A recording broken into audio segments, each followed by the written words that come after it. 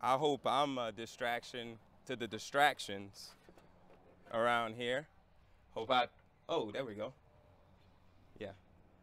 Yeah, I hope I'm loud enough and clear enough and excited enough about preaching about Jesus that I'm a distraction to any distraction. I'm going to pray because I can, again, right after Canaan prayed. God, I thank you for the word. I thank you for what it does. I thank you for the faithfulness of your word, and that your spirit is faithful in teaching the pastor, teaching the person preaching. God, thank you for doing a work in my heart in this text, God. And I pray that you would continue to work through this text, that we would draw our eyes to you, that we would trust you more, love you more, surrender to you more, hope in you more, God, through all of this. In Jesus' name, amen. Can everybody hear me? Are we good? I got a thumbs up from Clay, and he's the furthest back, and I'm good over here? All right, good. Today we're going to continue our study in Jude. Verses 10 and 11, but I will go back to verse 9, not because Canaan didn't preach it well, but because it goes well with verse 10. Super important for verse 10. We are on a baseball field, which is something I'm super familiar with as a baseball player. Played college baseball at Dallas Baptist University, then played a little professional baseball, and then continued to do baseball training.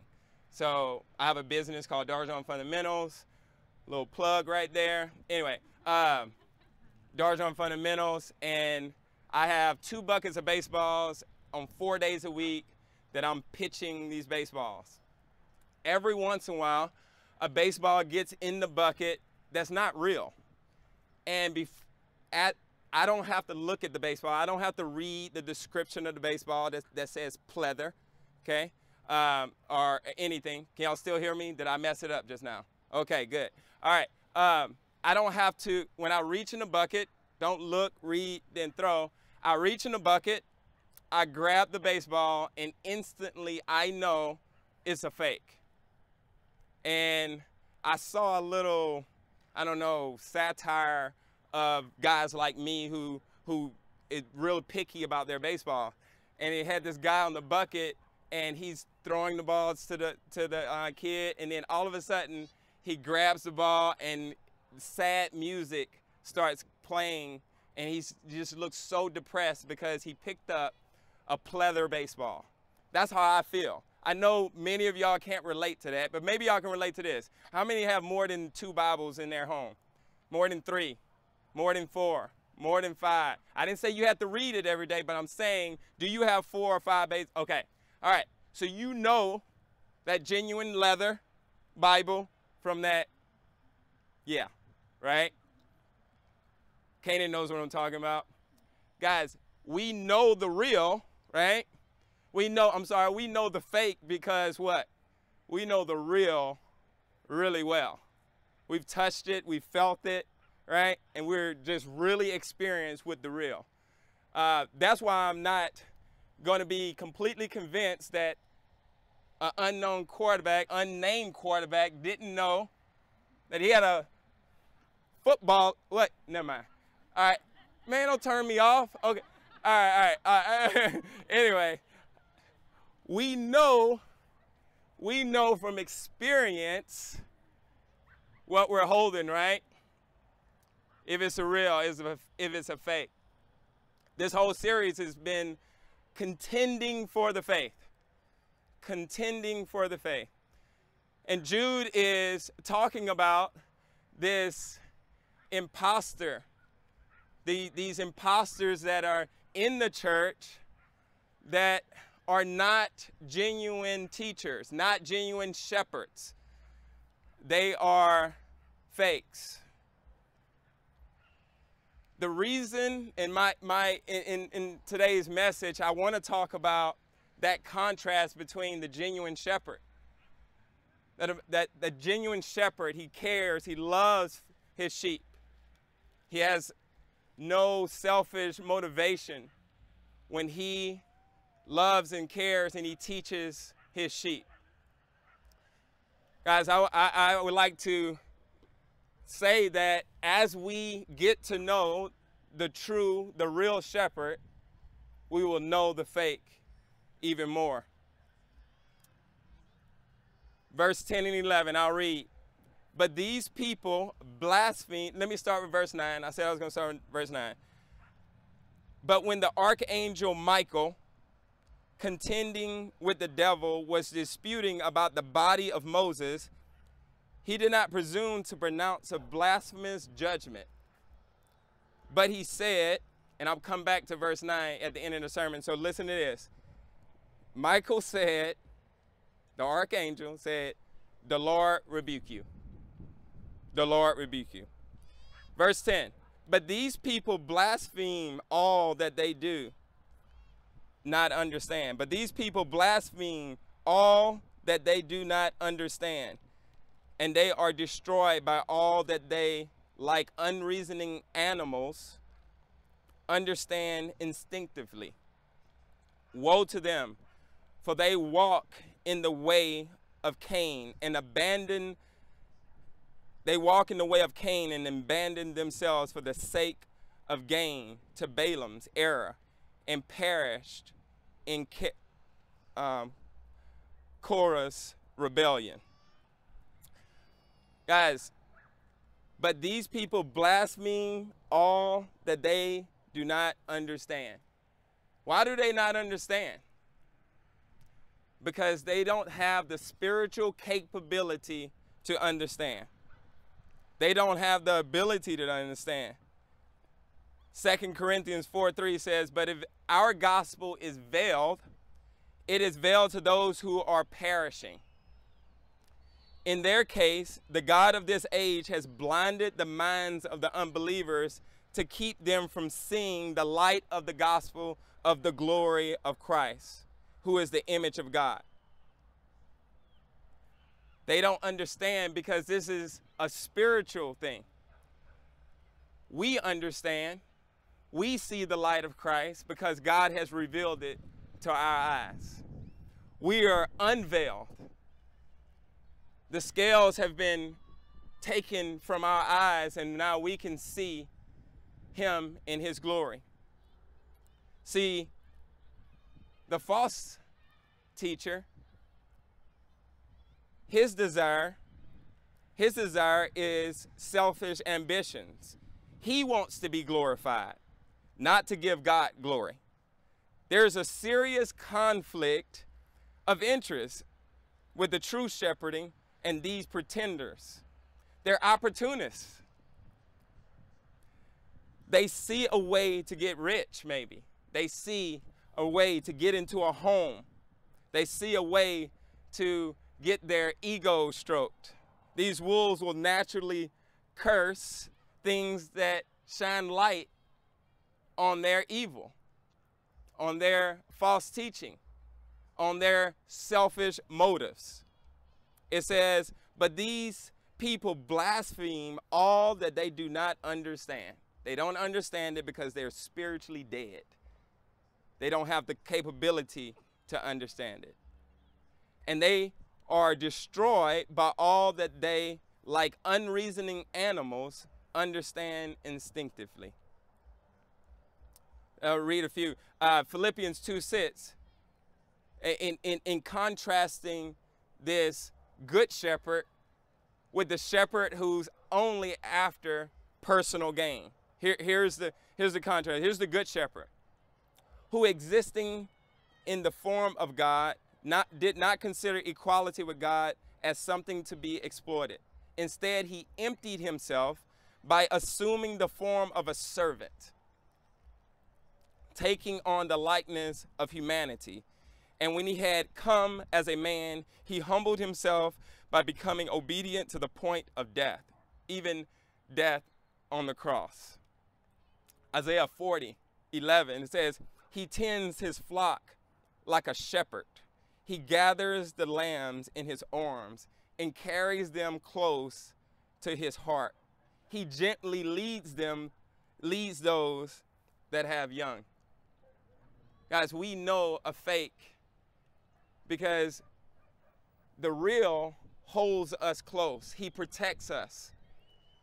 He is not trying to stroke his ego. He is the one that is loving and caring for his sheep. He's putting his life in front of your life. He who had no sin became sin on our behalf that we might become the righteousness of God. The Good Shepherd. Matthew 11:29-30. This is how the Good Shepherd sounds. This is what he sounds like. Take my yoke upon you and learn from me, for I am gentle and lowly in heart, and you will find rest for your souls. For my yoke is easy and my burden is light. The false prophet will put heavy burdens on you. They will make you, they will put new laws and new regulations on you, just weighing you down. The Good Shepherd says, take my yoke, for it's light. For it's easy, and my burdens are light. So how do we contend for the faith? How do we contend for the faith? Contend for the faith by knowing your shepherd, by knowing the truth of who you are. A shepherd protects his sheep with his life. He gathers them in his arms. Jude has not asked you to debate this false shepherd, this false teacher. He's not asked you to go to blows with him, with your fists. He has only made it known that they are amongst you. They're there. They are looking for homes to get into. They're looking for unsuspecting sheep that have wandered from the fold to deceive, to tell them the dream that they just had. Oh, I had a dream, a prophetic dream, and because that sheep isn't close to the shepherd, or they're not close to the rest of the sheep, he's led astray by this false teacher. We contend by knowing who the shepherd is. Proximity, help me out, Canaan. Proximity. Who knows what Canaan said last week? It's Canaan, help me out. Proximity. Dependent proximity. As we draw closer to God, we start to understand what's not real around us. We begin to instantly, quickly recognize false doctrine, right? Things that don't sound like our shepherd. Contending for the faith is knowing the truth, knowing who you are in Christ, knowing who God is knowing your Father. These people, what do they not understand mainly? They don't understand spiritual matters, because though they are teachers and they talk about God and their preaching actually comes from the Bible. Do you realize that? These false teachers, they read from the Bible. They don't understand the spiritual things. They deny the power. They're intellectually arrogant. But when it comes to the things of the Spirit, they're completely empty. They can quote verses. They can debate you all night. And that's how they lead you astray. I want y'all to remember verse 9. Michael's arguing. And instantly and suddenly, he just stops arguing and says, Lord, rebuke you. Guys, we contend for the faith by knowing who the Lord is, knowing the truth that that false teacher will get theirs one day. That false teacher will not overcome true believers, will not destroy the church. They may destroy, graffiti our building. They may destroy the body, but they will not destroy our faith. Michael, the archangel, simply says, "The Lord rebuke you. The Lord rebuke you." I don't need to sit here and fight with you. The Lord rebuke you. I think sometimes we spend a lot of time giving the devil, Satan, a lot of attention. A lot of attention. And we just need to say, "The Lord rebuke you. I am a child of God. He loves me. He sent his son to die on the cross for me. I am the righteousness of God." Contending for the faith rather than stumping Satan out and all these prayers that I've prayed. And I'm like, that's a lot of attention who's somebody who can't harm me without the permission of God. Do you realize he can't touch you without permission? And when then God does give permission,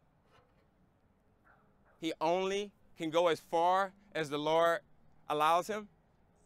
And what are we left with?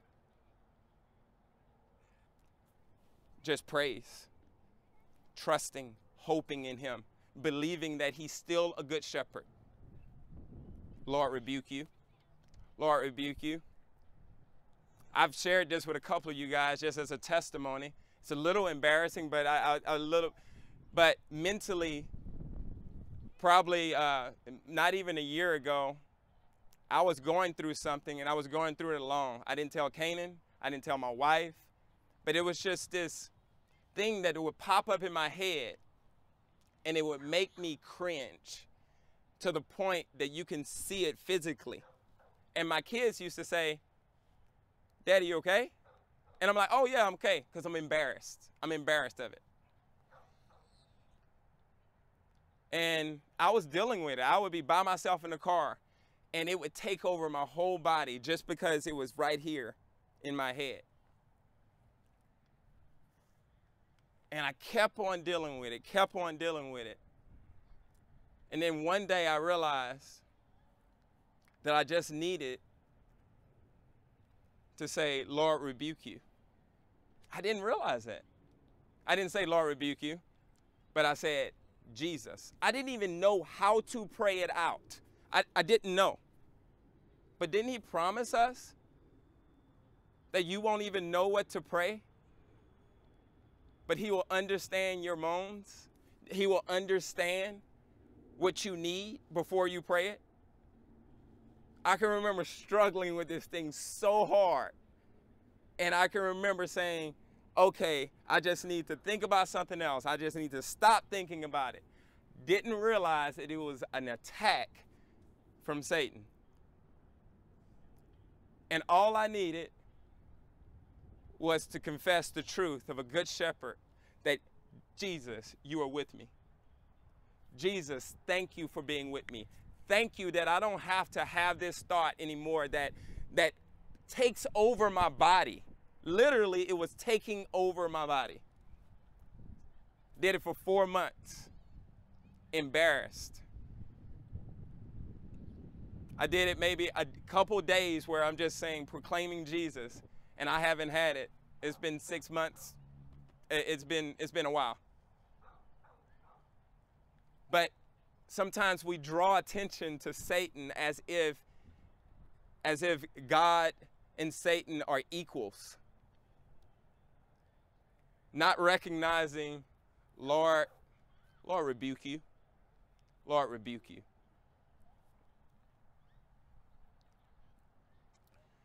What is this animal-like instinct that these wolves have? These false teachers have?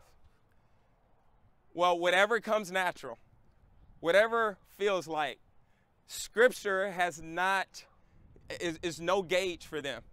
They don't have the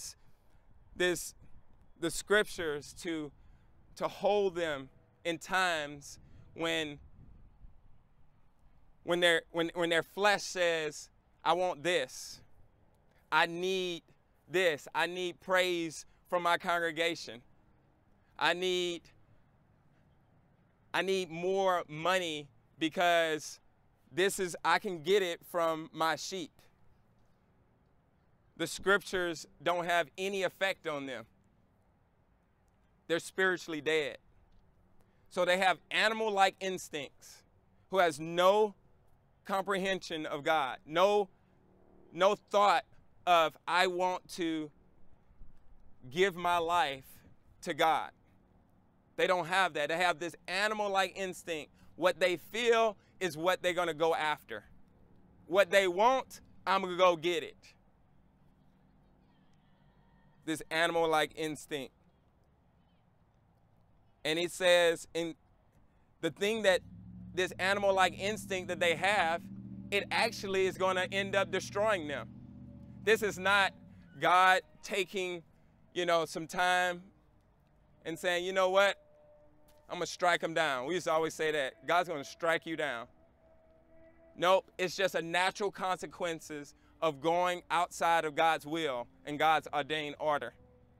He said, their animal-like instincts will take care of them. And then at judgment, I got them too.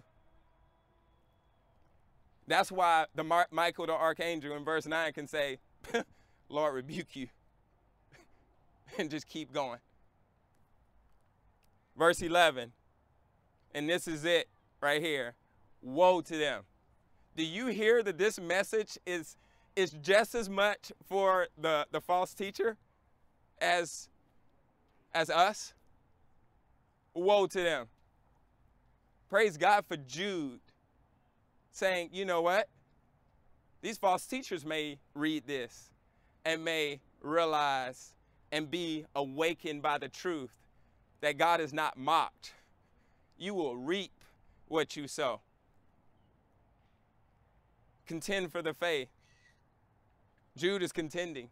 He says, woe to them, for they walk in the way of Cain and abandon themselves for the sake of gain to Balaam's error and perish in Korah's rebellion.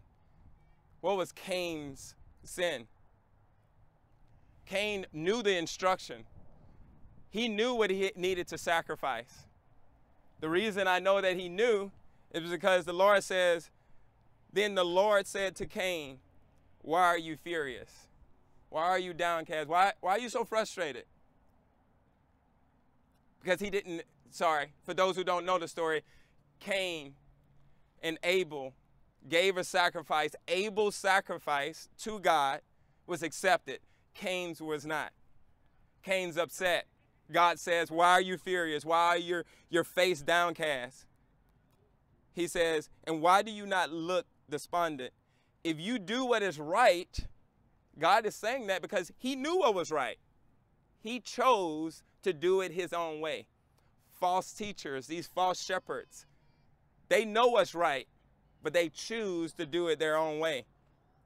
But if you do not do what is right, sin is crouching at your door. Its desire is for you, but you must rule over it. He said these false teachers are like Cain. They're going in Cain's era, seeking to do it, make the rule book themselves, when there is a rule book that has already been written. Yeah, you want me to sacrifice this way? You want me to do it this way? The false teacher says, no, I'm going to do it my way, like Cain. Balaam. Hey, he's saying these false teachers are somewhat like Balaam, who the only desire is for financial gain. So these false teachers, you'll know some of these false teachers because you can see they're after financial gain. Balaam was told to curse the Israelites, and he wasn't able to do it. But guess what? He kept pushing. He was going to find a way. So he infiltrated a people to seduce the Israelites. And guess who ended up punishing Israel? God himself. Korah.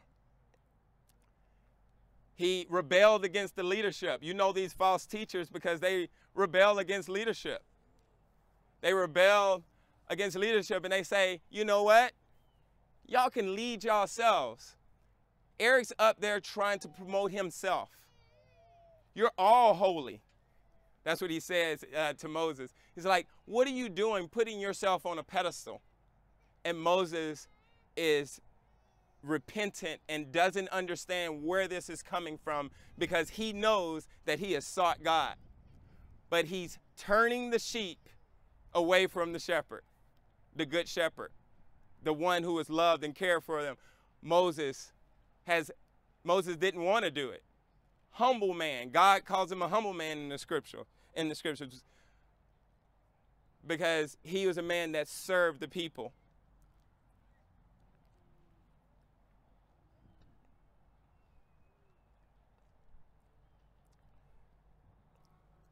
The false teacher will be the one that is after selfish gain. The false teacher will be the one that will do it for money, do it to stroke his own ego. How do we contend from the faith? How do we recognize that false teacher? Proximity to Jesus. We grab that baseball, instantly we know the real one and the fake one. We grab that Bible, oh, that's a pleather Bible. We grab that never mind. Instantly, we know the real from the fake from proximity to Jesus. We contend for the faith by drawing closer to Jesus. Our mission statement, our vision statement for you is to lead you closer to Jesus, right? To lead you closer to Jesus. Not closer to Pillar, not closer to Pastor Canaan, closer to Jesus, because we know that you will be sharp enough to notice the false shepherd, the one who has selfish ambitions. This is their warning. This is Jude's warning to the false teachers. This is Jude's warning to those who are in the church. Be aware that they are there. Contend not with your fists, but with a devotion to know the true shepherd intimately. Intimately. Contend with truth. Contend by remembering God has a plan for Satan. Remember, Michael? Lord rebuke you. Lord rebuke you in verse 9. Don't waste your time arguing with him. He likes to take our time because he knows his time is short. We don't need to just be brave. We need the truth to prevail in our own heart and say like Michael, the Lord rebuke you. Let's pray. God, grateful for your word, grateful for the faithfulness of your word in doing work in our hearts, in showing us our true hope is in you. Our true hope is in you, and that we can trust you. God, this book of Jude was not written to scare us from these wolves. It wasn't written to say, to make us fearful. This book was written to make us hopeful, to remind us that you are greater, to remind us that you are the good shepherd, to remind us to draw closer to you so that we will be aware of the fakes.